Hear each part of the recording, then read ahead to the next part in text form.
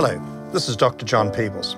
Thank you for joining me in this high-altitude conversation, where we have the chance to talk to the decision makers, the people at the top, the chairman and the chief executives who've made the decisions that affect our organisations and indeed often our very way of life.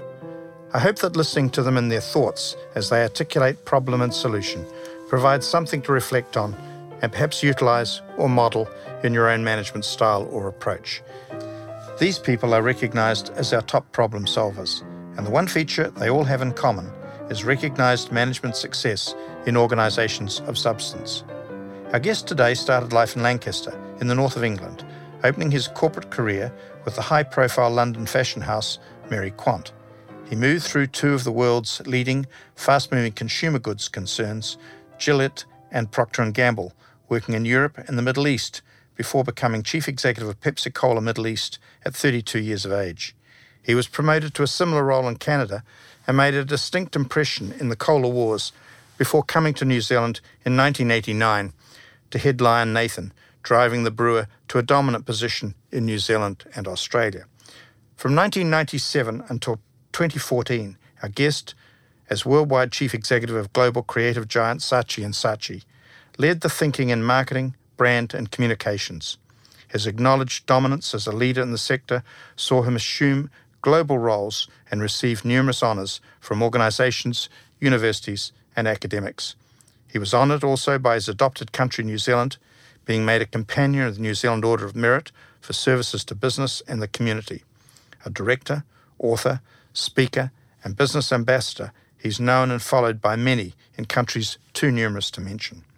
Often described as a colourful and entertaining speaker, he has a distinct frankness and a direct style that highlights key messages. Those messages focus around leadership and impact, about the here and now, and around building high-performance cultures. Indeed, one of the books he co-authored, Peak Performing Organisations, deals with the lessons to be learned from sports teams that have developed the habit of winning. Unlike many leadership gurus, whose approach is purely academic or based on one event or change, the pointers that come from our guest are from lessons learned in hand-to-hand combat in multiple challenging environments that each represent a fascinating case study. Kevin Roberts, welcome to High Altitude, and thank you for agreeing to join us and share your thoughts and time with us. Kevin, while there's been a lot written about your career and achievements, there's not been a lot that tells of your early childhood, growing up in the United Kingdom. Can you outline the early years, the family background, the youthful aspirations? I grew up in Lancaster, which at the time was a 40,000-person village northwest of Lancashire. My mum and dad both left school when they were 14. They came from large families, 7 kids in each family. It was the time then. We lived in a very working class area, council house. My dad worked as a security guard in a mental hospital, which was pretty much like the job I had at Saatchi & Saatchi for many years. and my mum worked in a shop. We had no money. Nobody had any money where we lived. Nobody had cars. Nobody had anything. Nobody went to good schools. It was kind of typical working class, northern industrial kind of upbringing. Luckily, I could play sport, so I could play anything with the ball, right? Cricket, rugby, soccer, table tennis. And I found learning to be incredibly exciting. I loved reading. In fact, I had 7 library tickets. I persuaded my mum and dad to give me them. I read a book a day from about the age of 9. And I read in Latin, I read in Greek, and even though I only understood 4% of it. Self-educated? Yeah, until 11. And then at primary school, I went to just a local primary school, and I found maths, English learning completely absorbing and great fun, and didn't drop a single mark till I was sort of the age of 11. I got 100% for everything, and it was just, I was voracious. And I was lucky enough, they made me captain of football, captain of cricket when I was 9, and captaining 11-year-olds when you're 9 is real fun and stimulating. Challenge. Yeah, it's challenging, but real fun. Then I was lucky enough to pass the 11 plus. Nobody from my school had ever passed it. Nobody from the area I lived in had ever gone to a grammar school. We had a wonderful grammar school in Lancaster, still is, Lancaster Royal Grammar School. It's 800 years old, boys only, 1,000 boys. top 50 school for Oxbridge, gets 15 people there every year, has a great cricket team, great rugby team. And I was put into the Alpha stream where you do all your exams a year early. It's an accelerated learning thing, which I don't agree with because it sort of takes you out of your peer group and has you hanging around. I don't think it's a great thing, but it's a thing. And luckily enough, they gave me leadership of the sports things too. And I had just a marvelous time. It was a bit rough because I used to wear a school uniform. We had no money to buy it, so it was all secondhand and 4 sizes too big. Every night when I walked home, the local kids would steal my books, steal my cap, which you had to wear, stupid, right, and give me a kicking until 2 years in, they got bored with it, you know what I mean? And all went great, you know, and I had some inspirational teachers, wonderful friends, who are still friends to this very day. A guy called Peter Sampson, who was my English teacher, who taught me all about language, taught me all about dreams, introduced me to all the great working-class poets and writers of the 60s, who were all living up north at the time, you know, the time of the Beatles and the time of, Adrian Henry and Roger McGuff and David Storey and all these great things. He used to give me the books and I could read them at night. And everything was going great. And then at 17, the school kicked me out, expelled me. So you must have done something fairly dramatic, did you? I didn't think so at the time, but the headmasters certainly... I mean, when I went home and explained I just got thrown out, it was a culmination of sort of a number of things. They have a prefect system at the school, and where the prefects administer discipline to the boys, sort of King's College style, and they dish out punishments. And I refused to be a prefect, and apparently I was the first one in 800 years' history that had refused this great honor. And I refused it on the basis of a good working-class socialist thing that said, you guys are paid here to teach and discipline the boys. I'm here to learn, and I'm not going to discipline my peer group. It just isn't my job and my responsibility. And I have no qualifications for doing it. I have no framework for assessing this stuff. So, no, I'm not going to do it. And they said, but you're captain of rugby and you're captain of cricket and you're very influential and you have to be a prefect. It's a great honor. And I said, no, I don't want to be. Then we had a second fallout on the question of homework. Again, I took the socialistic view, which said, look, I come to school all day and I'm going to work really hard because I love it. But when I go home, I'm going to play football, I'm going to go out and I'm going to read and I'm going to go to movies and I'm going to go to art theatres. I'm not going to do homework. You've got me for 8 hours. Make the most of it. So that's it. And so I didn't do any homework. So that went down really badly. And it frustrated them because I kept passing my exams, but it went down really well with some of the Maverick teachers, really poorly with the headmaster. And then there was an event, but fundamentally, and I'll tell you the event in a second, I went home and told my parents, look, I've just been thrown out of school. They'd never been to school, so they didn't really care, frankly. And they said, why? And I said, well, the headmaster and I have a personality problem. I have one and he doesn't. And what happened was that I was going out with a girl, Barbara, at the time. She was the head girl of Lancaster Girls' Grammar. And she became pregnant. And it was only the second time we'd done it, so it was a little bit sort of unfair. And in those times at a boys-only school, I knew all about how frogs reproduced. I knew nothing about how humans did it. Okay? So it was a pretty quick lesson. It was, really, a little bit late. And Barbara's school were terrific. And they said, well, Barbara, you're a great girl and you're doing really well and you're in your last year and we'll help you through all this. And Kevin's a good guy and it's terrific. My rugby teacher and cricket teacher thought the same thing. Headmaster said, well, you can't have the baby. He was a southerner. And you can't have the baby and you can't be at school. It's ridiculous. So you'll have to leave the girl. And I said, mate, that's not how we do things up here. The great thing about this story then is that I'm now a governor of the school. and I'm the head of the R&M committee, and I select the headmaster. So we have no more Southerners. It's a lovely story, isn't it? And you've been back to a school reunion. Lots of I go back all the time now. I'm on the board of governors, and I'm on the honours board, and I'm one of the founding members of the Black Sheep Club. And there's two of us in the Black Sheep Club, a guy called Brian Ashton, who was also expelled, right, and who coached England in the 2007 Rugby World Cup. And to be a member of the Black Sheep Club, you have to have been expelled, not suspended, and reached world-class fame in your profession. So there's two of us in the club. A bit of a backhander, there but a you great are. honor. And now we're both on the honours board. Well, that's great. So it's very good. Yeah. At the time you left school, you tracked into Mary Quant. How did you get there? Complete fortune, right? You know, I mean, I spoke at the time schoolboy French and Spanish because I was doing that at advanced level. And I got a job locally at the only sort of big company there, frankly, because I was the only person in Lancaster who spoke French or Spanish that wasn't a school teacher. And they had an international business. So at the age of 17, I had 4 jobs, right? I had 4 jobs because I had the baby to look after, right, and a wife. And I worked at Stories, this company in the daytime, frankly, dealing with international stuff, French, Belgian, Italian, Spanish stuff, without really knowing very much, but just by asking people, right? And then I had a job every night. I worked in a pub called the Lancastrian, £1 a night and all you could eat. And then I carried bricks at a building site on Sundays, and I played cricket for a little bit of boot money, sort of semi-professionally under the counter. Yeah, on the counter on a Saturday. You know how that works, yes, right? And so I had those 4 things, and then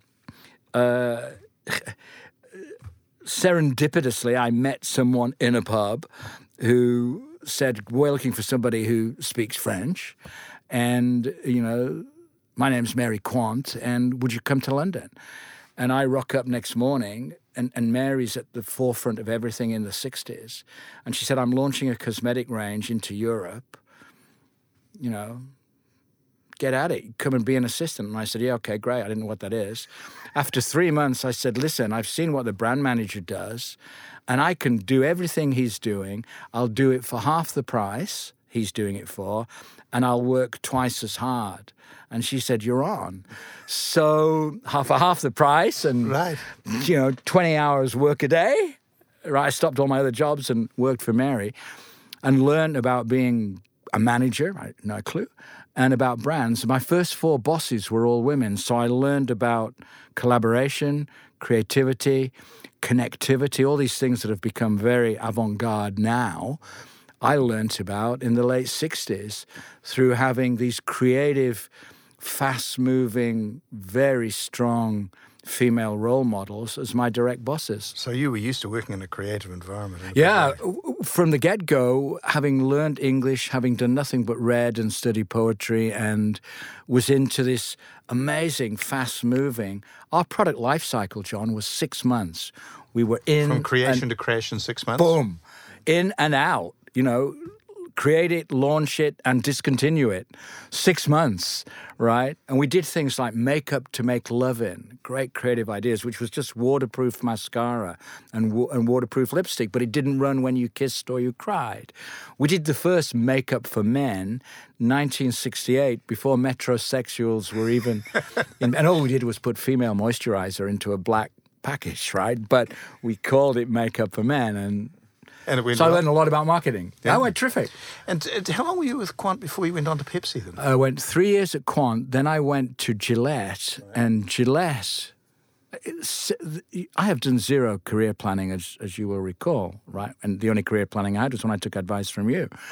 And Gillette were very big in 95% of their business was male. Razors, shaving products, and so on.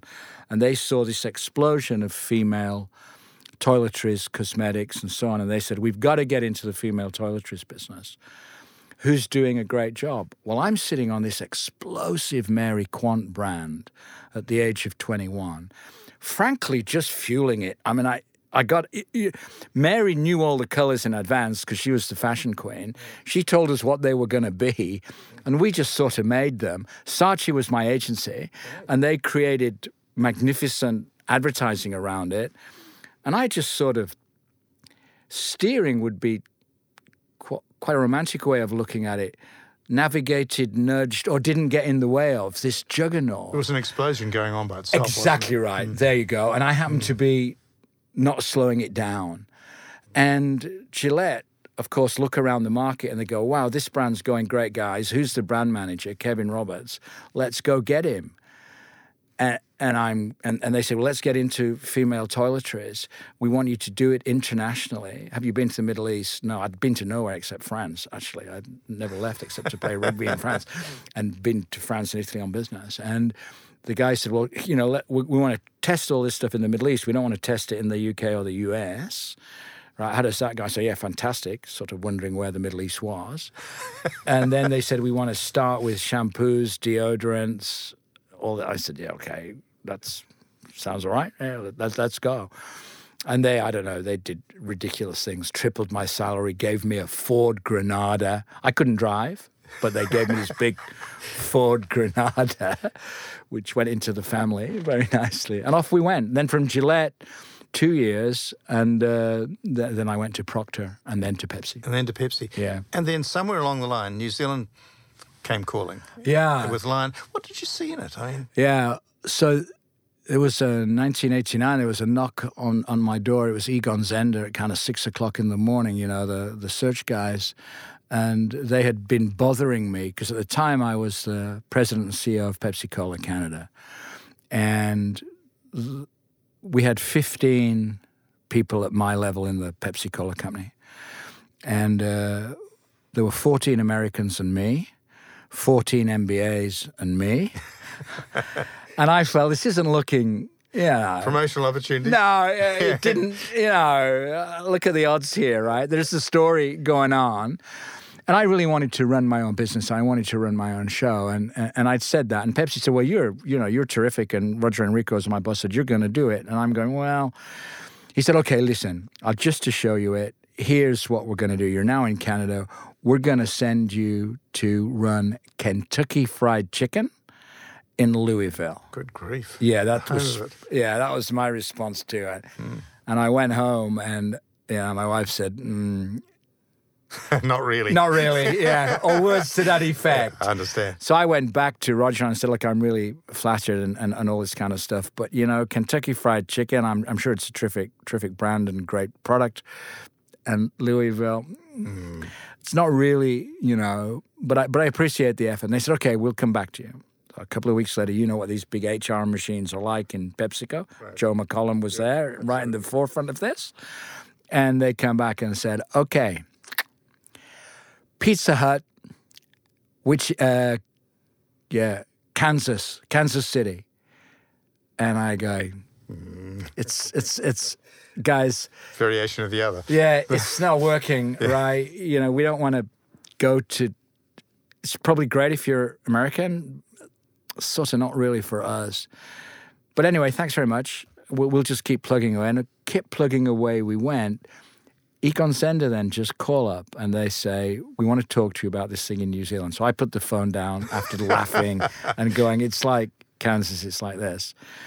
But then serendipitously, my sister, Tricia McEwen, lives here. She was doing HR at Fletcher and all that stuff and telecom. And Trish, my sister, had lived here for a while and she said, come on, you should come down. And I said, oh, well, I can have a week here because they're going to fly me down or something. So Egon Zehnder come up and they say, come on down. We're looking for a chief operating officer for the newly merged Lion and Nathan. It's a really big job, really great people. And I went, yeah. I'll go down and see my sister anyway.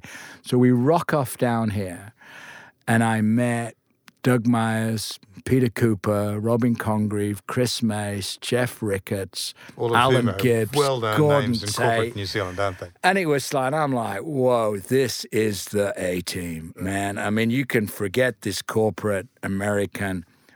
Gillette, Procter & Gamble, Pepsi-Cola, thank you very much. This is the Wild West. This is time for an adventure.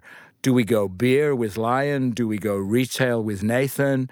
What do we do? Do we go huge and deep in owning pubs and hotels and own New Zealand? Or do we get into Australasia? Do we go to Asia? And Doug Myers is going, well, it's all to play for. You tell us. And, Peter Cooper and Alan Gibbs are going, nothing's impossible. We can do anything, as they have. Yes, indeed. And they're going, so why don't you just come and run the business and join us in this adventure? And I went, man. And I was 39 years old, and boom, off we came. And what an adventure. And it went quite well? You'd have walked into quite an interesting situation because it would have been messy when it came in, I suspect, was it? Well, you know where it came from. I mean, you were very close to the company and you were very close to these guys in those times. And this was the merging of two complete different cultures, Doug Myers and the bastion of the whole Myers family. And these property developers, the White Shoe Brigade of Chris, Jeff, Robin, with Gordon Tate sitting on there on top. Yes, I remember Gordon quite well. Right. An ex-admiral, wasn't he? Absolutely. Yeah. And not very ex. Okay, right. A wonderful, wonderful man with highest integrity and standards and stuff. Douglas Myers, a champion, a lion, a hero of New Zealand, in my view, and a man of... Alan Gibbs, probably the most inventive... I mean, he is the Zuckerberg of that generation, yes. Right? Just before his time. And with great diverse intellectual interests as well. God, fantastic. I mean, I'm still very close to Alan. Obviously, Doug's passed. And then you see Pete Cooper and these guys, Chris and Robin, Jeff Ricketts. Yes. They are... Well, the corporate leaders or property leaders or whatever. So we had the decision to make, right? Where do we go? Do we go beverages? Do we go retail? I took the view that retail was not... You had to be in big countries to win in retail. So you had to be in the US, fundamentally, right. UK or Germany. And that having Woolworths and that having Decca was probably not transferable. But that brand skills and beverage skills, you could go from Lion to Alan Bond, Coke, Pepsi, and those brand skills were more leverageable and transferable, right. And you could get premiums for brands rather than from retail operations. Right. So that was a great strategic question that we had.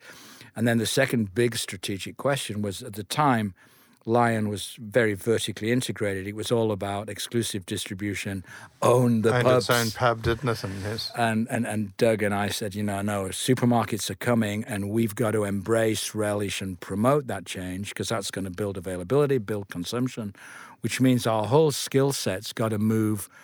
We've got to become low cost, which wasn't the case before because you had tied distribution. And we've got to become incredibly innovative and competitive because there's going to be no barriers to entry anymore, physical. So it's all going to be about building talent that understands speed, agility, cost, innovation, and consumers all at once. So Michael Porter at the time at Harvard was talking about you've either got to be the lowest cost operator or you've got to be the most innovative. And our view of Douglas's and ours, he's right, and we've got to be both. Right. So we better get started. But you had a wonderful team at the top, which is probably unusual in the sense of the board and the ownership structure. And then it was left to build the team at the bottom to mirror that, wasn't it? Really? Yeah, I mean, the board meetings were which they're not anymore. They were the highlight of my month because I got to sit with these, because I was on the board. And I think if you're going to run a company as a CEO or COO, you've got to be at the board table as a member. Otherwise, you're isolated or it's you and them. There's different agendas. You got to be very tight. We had, you've done something on this, I think, on this board diversity stuff, and I've done that. So I don't think diversity is about race, and I don't think it's about gender, and I don't think it's about age. It's about diversity of thinking. Function and thinking and everything. There you are. So if you think about the board I had, in Alan Gibbs alone, you had like 10 normal board members. Right. Doug Myers' views were completely different to Jeff Ricketts, who were completely different to the Admirals, who were totally different to Chris Macy's and Peter Cooper's. And they were all aired passionately, but I always felt I had their unconditional love and support. They all interviewed me. They all grilled me. We all went out socially. And I could bring to them stuff they didn't have, and they brought stuff to me that I didn't have. It was marvelous in my role. Right. What were the people like below? I mean, this man from Pepsi coming in must have dragged in a bit of opposition for a start. You know, it's a good question, right? So the You didn't notice it so much? I didn't pay attention to it, Right. because I didn't think it was important, because I understood them. I thought, I wouldn't like this much either on the one hand. So you had the guys who thought, I feel threatened and, boy, this is all going to change and I don't like change. Right. And I get that. Yep. You feel the guys who thought, wow, this is the time now, boy, thank goodness. So there was some to get off the bus and there was some to get on the bus. Right, and then there were the decorators who are the most dangerous, who say they're on the bus, but actually they're not. And they they're have a hard phrase called, this too will pass. Okay, this too shall pass, and we'll, and you don't really know who they are. So they're hard. But I never spent an awful lot of time for it. I really, truly believe we were on a mission from God. I really felt I had terrific support, and I knew what to do. Right, and I look around at New Zealand, and I thought, this is all about talent. It's all about attitude. KSA, knowledge, skills, attitude. We've got not enough knowledge of consumers and brands, so I have to build that. Our skills in competition are very low because it's us and DB. That's not world-class competition. And if we go to Australia, suddenly it's Foster's, VB, Carlton. It's going to get a little hairier. And then if we go into Asia, it's going to get a little hairier. If we get into the cola business, which we did, Pepsi and Coke, it's going to get very hairy very fast, which is going to be very good for us because we're going to learn or die, right? Right. So skills, we got to skill people up. And then the most important thing I had to change was attitude, KSA, knowledge, skills, attitude. Because the attitude in New Zealand then was, we want to be best in class in New Zealand, and we want to have nice duopolies, and we want to be almost Canadian. It's not whether you win or lose, but, we've got to even keel, steady as she goes, incremental. And then you have Doug Myers going, that's no good. I want to be world class. I want to be the best in the world. And then there's me on top saying, Doug, actually world class is not good enough. We got to be world changing, right? And Peter Cooper's like, wow, yeah. And Alan Gibbs is doing all this world changing stuff. So we go from best in class as a desire, attitudinally, to world class, to world changing. So we had to attack those three. And I only brought one guy in with me, Joe McCollum. Yes. My head of HR. World-changing as well. There you go, right? You bring in a world-changing talent guy, right? You back him. We spent every night together, John, for 2 years. Yes. Every single night, talking, working. And there's this view, right? There's no I in team. I think that's absolute nonsense, right? Because you need in any team Beauden Barrett. Yes. You can have Richie Mo'unga, it's fantastic, but Beauden Barrett, you need... I don't care how many good players you have, they never make up for one great one. One star. Right? And I said, we got to get stars into this place. Right. We got star brands like Steinlager, like Lion Red, like Pepsi. We got to get star players. So hence we looked for Kiwi talent, so the likes of Kevin Kenrick, Kevin Stratford, Doug Mackay, Peter McClure. When we hired all these guys who are now leading businesses or have led them, they were stars in their métier, right? But they were sort of hidden, right? But you know it, don't you? You know them, and you can tell from the passion, can't you? Yeah, you feel it, right? You feel it. So we went for those stars. We backed the stars, and we gave them a framework, a performance framework, right? Which was about. This is all very interesting, but this is about 100-day plans. Forget annual budgets, forget 3-year plans, forget all this stuff. We make our numbers every 100 days. Knock the 100 days off and look for the next There 100. you go, there you go, there you go. We do 10 things every 100 days. Yep. Right? Boom. Simplicity, brutal simplicity. Clear accountability. We moved to a RASCI system, where you're not bureaucratic. Someone's responsible for the project. Somebody approves it, support. And so we made real clarity, set the purpose, the dream, the values, and then got the hell out of their way, really. Right. And some of them, I mean, particularly the youngsters, you had a gang of youngsters come through too, didn't you? I mean, it was terrific because we were in the beer business and we're in the Pepsi business. I said to these guys, come on, this is the most fun you can have in New Zealand, apart from rugby, whilst keeping your clothes on. So come and join us because we're going to go to Australia and we're going to take on Carlton. And then we're going to go to China. So if you want to be part of that, you kids, and you want to learn from the best, and we are the best, right? Then come on, because we're going to give you accountability, responsibility, brand jobs as early as I was given them. Right. And everybody's going, yep. Well, not everyone, but the ones you want, right. Male and female. I mean, we got some top, because at those times, the women were just sort of hungry on the brand side, right? Don't just go into research, just don't go into, but we were hungry to achieve. So we were able to attract some real talent. And with the New Zealand thing on that basis, then you looked at Australia, of course, and I seem to remember Bond Brewing was about 23 cents a litre and you were about 11 cents a litre. And there was a pretty obvious opportunity, wasn't there?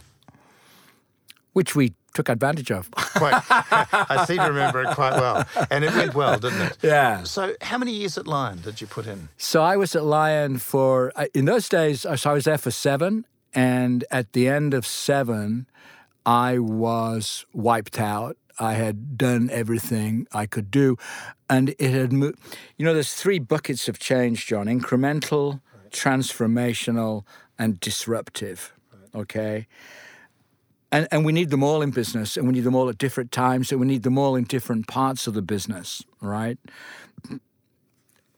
In those days, I felt that we needed to disrupt much of New Zealand's management. We had to move it from management to leadership, frankly, right. Which was a disruptive kind of change. And we had to transform some stuff, and the incremental stuff didn't really play a role. Kaizen we didn't need it at the time. As we went through that process, there was little need to disrupt where we got to because we'd done it, really. Transformational opportunities were less and less, and it was really about, okay, now it's about blocking, tackling, focus, commitment, discipline, rigor. The boring. The stuff that is very important to a business, right? But not for someone who wants to change something. Not for world-changing stuff. And Doug and I and the board all talked about that. Doug was anxious to sell the company to Kirin because he was of the same mind as me. That he could see where it was going. We've done the transformation. We've done the disruption. This now needs heavy lifting and, huge capital. All right, and lots of capital. And I'm not really in this, says Doug. And the Mace boys are not really in it. And I'm not really in it. We're all in it together. So let's get some good operators in. Joe went to ICI, as you know, because he was in for transformation. And let's sell it to the Japanese who will do Kaizen, continuous improvement, till the cows come home. Right. And a happy event for all shareholders and all employees. Mm. So where did Saatchi come on the map? I know there were a couple of things you were looking at the time. I think the name Fletcher came up somewhere the other day, and I seem to think there was one opportunity there, and there was a couple of others. And then you came and mentioned Saatchi to me, and Saatchi. And you gave me some advice, which was watch out, right, and negotiate a good contract. Because what was the advice? I think I used the expression that advertising agencies change their chief executives like their underpants almost daily. So the only rule of the negotiation was to walk to the bank with a smile on your face. And I stayed there 20 years. CEO. Which has a world record. Some sort of world record. It is a world record. Is it really? 20 years as CEO of Saatchi. And I loved it. And it was bizarre because you're right, I was offered a number of interesting opportunities. TV New Zealand said, we'd like you to take over all our outside broadcasts for sport, joint venture. We want you to run rugby. We want to contract that out. And you're just the guy to do that. The Prime Minister at the time asked me to get involved with Fonterra and said, look, everybody knows you through beer. They know you throughout New Zealand and through rugby. And you should do something for your country now that you're a citizen. And it's Jim Bolger and all this kind of... And you know how persuasive Bolger could be. Yes. Nike asked me if I would run rugby globally for them and set up headquarters in New Zealand and deliver the All Blacks. Okay. Which is a pretty interesting prospect, isn't it? And then Saatchi said, the 2 brothers are leaving and we need a new CEO. And, you can either sell rugby boots or change the world through some creative ideas. And put that way, there's only one alternative, isn't there? And the dream of Saatchi was to be revered as a hothouse for world-changing creative ideas. Saatchi had been my agency since Mary Quant. They were Lion's biggest agency. I love them. Peter Cullinane from New Zealand was on the board, and he was a prime mover in getting me involved. P&G is Saatchi's biggest account, and I was 8 years at P&G. So it was, and I loved it from the get-go. Of course, I didn't know anything about running an advertising agency, and I was sort of anxious about that. But you knew a lot about creative and about strategy and about branding. And about people, right? Yeah. But I thought, well, I should talk to some people. And so I talked to you. I also then thought, who's been in this position of going into an industry, a company they don't know anything about? And there's quite a few people. But I stumbled across General Norman Schwarzkopf, right, who ran the Gulf War in 1990 for the Americans. And prior to that, I had never been to war. Now, it was a little stretch of the metaphor to think that advertising was like war, but in many cases, there are some similarities, right? So I call up Storm & Norman, and I say, mate, you don't know me, but here's what I'm doing, and here's this, and here's the problem I've got. He said, I'd love to meet you. Come down to my ranch in Colorado, Measure of the Man, and we'll chat about it. So I rock off down to Colorado to meet Storm & Norman, drink the worst beer I've ever had. I mean, I'm not a big fan of American beer, right? So, and Miller is just an American beer. Well, now they've made it even worse with Miller Lite, which I thought was impossible to make Miller Lite. Anyway, so we drink a few of these, and we have some burgers. And I have this 3 hours with this charismatic leader just soaking up leadership stuff. The core thing he said to me as we were leaving, he said, listen, remember this. When given command, take charge and do what's right. You've been given command, off you go. And I held on to that, John, every inch of the way, And I do think that when you do go into an industry, piece of advice, probably best to go in as a CEO. You can change things, can't you? There you go. And you're not blocked by the past or your past or... And the board is initially, when they appoint you for the first 12 months, looking for you to do just that. And that's what they've told me, right? Transform it. Yep. So it was fantastic. We were £2 billion in debt. We were about to go broke. We had to transform. Was it that bad? It was bad. And the board, again, David Harrow, the main backer, was fantastic.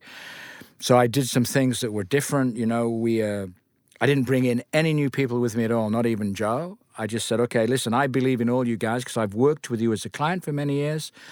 The problem you guys have got is that your leadership got sidetracked and got, obsessed with the stock market and making money. But you guys look pretty good to me, and I always never fired you and always stayed with you. Your margins are less than 6%. They should be 15%. This is not going to be difficult to get to 15%. Believe me, I can do that. So we're going to relaunch the company on the stock exchange at £1.10. I'm going to give you the chance to buy shares at 90p, and I'm going to fund you into those shares, all of you, every employee, secretaries, assistants, drivers, everyone. You can pay up to 10% of your wages into stock, and I'll loan you the money, and you pay it back to me every month. 2 conditions. 1, you stay for 3 years. 2, you work very, very, very hard, long, and smart. And 2 out of 3 won't cut it. Hard, long, and smart. 2/3 of the company came into that deal, 90p against £1.10, and I said to them, I will double the share price in 3 years. Because I knew I could double the margin. Right. You know what I mean? Yes. Right? So I'll double the share price. 2 years later, we sold the company, which we launched at £1.10, for £5. So everybody made 5-fold their money. They would have created quite a bit of wealth in that. So fantastic. And it was really for secretaries to pay for their mortgage, to pay for their kids to go to college. The number of lives we changed through the shareholders funding that 20p difference. Obviously, I didn't fund it. The shareholders backed me. Right.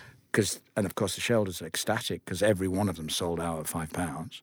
A lot of money, yes. So, but it was all done by, and I didn't change anyone in the company, John, for a year.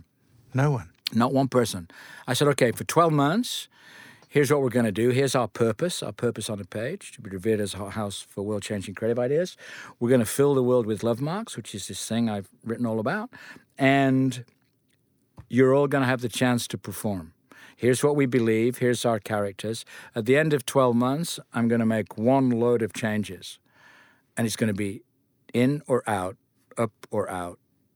And that's what we did. And that worked well? Worked for us. I mean, £5 is £5, right? £5. Tell me, is there enough of that done? In the New Zealand market, if you were a quadriplegic in a wheelchair with no brakes, on the worm that tracks the stock price, you wouldn't run anywhere, would you, in New Zealand, because it doesn't go up or down? I mean, it's... I was on the board of Spark, because I really admired Rod Dean and Teresa very much when it was telecom, and then, we went through this tremendous change to make Spark, relevant to New Zealand, the chorus and the strategic things, Simon Mutter, and once again Joe. I was on the board there for 6 years. And what Spark has done, I think, is the most fantastic story in New Zealand of moving from telecom, bringing in this whole new marketing approach behind Spark, moving to this whole agile. I mean, these guys are so far ahead. But even then, when you look at the share price movement, man, it's a lot of work. It is. A lot of work. Yeah, because companies in New Zealand, the share price doesn't move as it is. Is it the dividends we give out, or is it that we're too focused on giving dividends rather than creating wealth? I honestly think it's size, small, opportunity, and, the top talent in New Zealand now, I'm happy. I just spoke to 300 people at an Unfiltered Live thing last week, and we are really driving entrepreneurship, innovation, all the initiatives that the universities are taking. Just look at My Food Bag that I chair, a company that didn't exist. Cecilia, James Robinson, Nadia, Carlos, and Teresa. We've built, a company that's in the hundreds of millions of dollars, right? And it's come from nowhere in 5 years. That would never have happened in New Zealand of yore. So I think our corporate sector's disintegrated. Share market's not active. There's not real investment. It's not a strong market, is it? Nah, not really. This is about, for me, innovation, the startup economy, collaboration, partnerships, plays to our strengths. Yes, because one of the first American companies I remember working with in Los Angeles, 21 cents a share the man bought it for, and when he sold out it was $821 US, and he created a huge amount of wealth. He didn't give any distributed dividends. He said if you wanted some money, sell a few shares. That was his line to the people. And I think that's solid, but we don't invest for that reason, do we? No, we don't. That's not their investment profile. So where does New Zealand go with these things at the moment? I mean, if you could change the look of corporate New Zealand, if you got at the stock exchange and said, let's change it, what would you do to it? If you had you could wave your magic wand and say, let's change the philosophy about how some of these companies are run. And just take, say, our biggest company, Fonterra, 17 billion turnover. Yeah. I've given that sort of zero thought because I don't think New Zealand is a place for big corporates, and I don't think that's our edge. Yeah. I think our edge is creativity. And small niche. Absolutely. Because it is interesting. I mean, the 17 billion turnover in Fonterra, we think it's huge. It's 2% of the world's dairy production. You have to ask yourself, if that dropped off the perch, would we be missed? And the answer is the price might go up slightly, but we may not be missed. Right. So therefore, if one of our clients in New York is 650 billion US turnover, so therefore it's quite small, really, in comparative terms. And we don't realise that. We tend to think of ourselves as having scale, and we don't really have scale, do we? And I don't think scale's important in today's world, quite frankly. I think but the niche product areas? Exactly right. I think you have to... We've got to win in the areas of connectivity, collaboration, creativity, and Kiwis are good at all those three things. Yeah. We're now massively connected, through a technology point of view. We're terrific at technology. We are really adapters, aren't we? Really are. Fast, early, and we keep going, right? We're very collaborative. None of our people are sort of deep specialists, right? They're used to collaborating across horizontals. Which actually makes them attractive on an international market. Oh, at Saatchi, we loved having Kiwis because they could do everything with everybody. Instead of being deep and narrow, they were broad and pretty committed, right? So, and they would work hard. Yeah, so it's very good because you can't make it easily in New Zealand. If you don't have a work ethic here, you can't make it. No. Now, come back to the younger people, because you've trained a lot of them, and I think I made some comment to you about a young man with Ferrari and a lecture on lost opportunity at your house one night. Do you remember that at all? Yeah, sure. This is a really young kid. I met him at Avondale College where I was doing work with a inspirational principal called Phil Raffles. And this kid was one of the good kids, right? Underprivileged, working class, real bright. He's now a teacher. And he came around to my house one night, and I had a bunch of 6 or 8 of these kids, and I was talking to them a little bit about what happens after, you're 18. What choices, how do you make them, what do you think about? And I had a Ferrari at the time, big red Ferrari, right? And he said, oh, man, that Ferrari's fantastic. And I said, okay, here's the keys. Go drive it. And he didn't, right? and next day, he came around to the house and he said, I should have done that, so I'm here to take the drive. And I said, hey, you're too late. That was yesterday. you got to... And he's told the story quite a lot, right? And I said, there's no time for regret. You got to fail fast, learn fast, fix fast. So you failed. You've learned to say yes. Now, buy a Ferrari. What are the universities doing a good job with their younger people today? Or is the stuff they should be focusing on that's a bit... So I do some teaching at Auckland Uni, and I teach the MBA program in Lancaster. And I think our schools do a great job of getting kids prepared to pass exams. Right. Right. But not to survive in the real life? I mean, I think I think our unis are pretty good, right? You got to sort of... 17, you'll pass your exams, you'll have learnt some disciplines, learnt some frameworks, got some good knowledge, okay? You haven't really got any skills. You've probably got a decent attitude because the discipline levels are pretty good, and you have to look after each other and care. Go to uni, it's 3 years of life experience, right? Learning to make decisions, stay out of jail, do the right thing, right. Make choices, and I think that's good. And then for the next 8 or 9 years, honestly, John, I think everybody's going to travel, get new experiences, and they're not going to settle into this career and security and pensions, and they're not going to buy things. They don't want to buy anything. They don't have a 30-year horizon like we used to have. No way. They're going to get new experiences. They're going to connect with people. They're going to try stuff.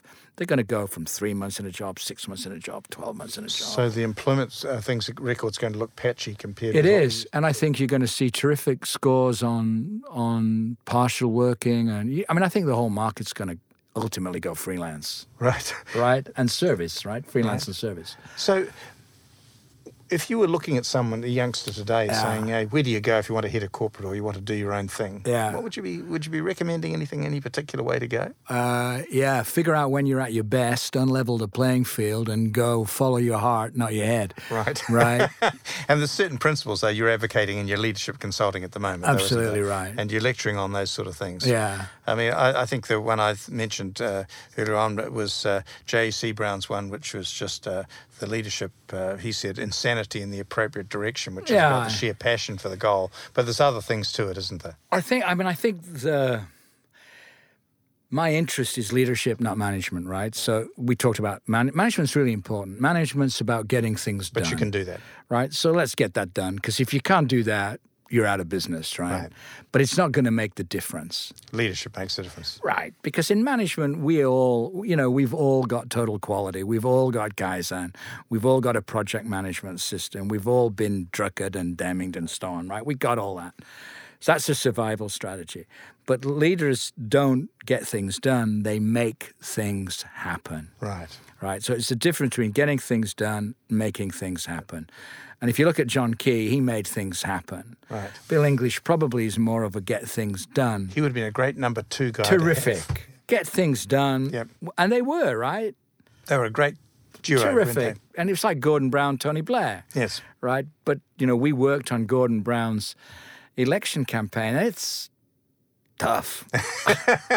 Yes. He's a get things done, not make things happen guy. So coming back to All Blacks, you obviously with the book and the work Pete performing, you got pretty immersed in What about our sports teams today? Because we seem to be in a bit of disarray, don't we, in one or two areas, if we look at hockey and netball and other things that have come into We're in conversation. extreme array on New Zealand rugby. Oh, that's and very All good. Blacks, and right? I mean, that somehow is it's the epitome of a winning culture, isn't Right, it? And absolutely. then you look at the others below and you say, why don't they get it? Yeah, right. What do they need to get? Yeah, because they've got the raw material. I mean, have. we've got the talent. We've got the athletes. If you look at netball, if you look at hockey, if you look at soccer, you look at basketball, you look at the raw material that comes out of New Zealand schools, male and female. Man, we can compete, we can handle a ball, and we can play in a team, right? And we'll train, and we're free.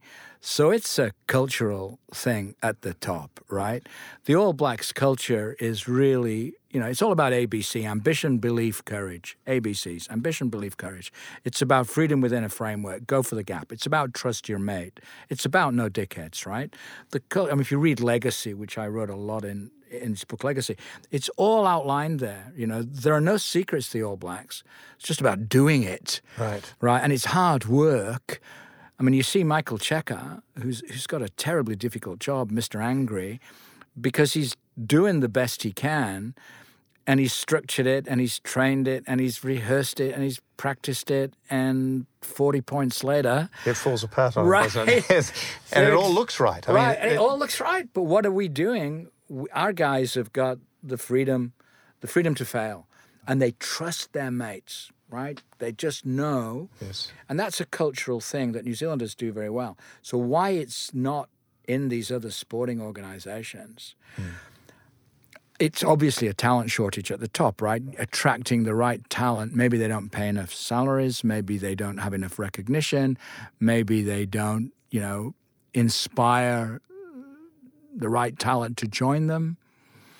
I don't know. I mean, people are queuing up to get involved in New Zealand Rugby Union at the youth level. They want to be in the digital group. They want to be in the fan experience. Because Steve Chu and these guys, they're sort of more managers, right? But underneath them, they've created this culture of exploration and freedom.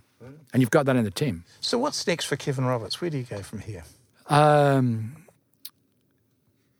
So I have, my personal purpose is to make happy choices. Right. And my dream is to inspire everyone I touch to be the best they can be, which is why I'm doing this. I hope some people will be inspired by what I've learned, and doing now.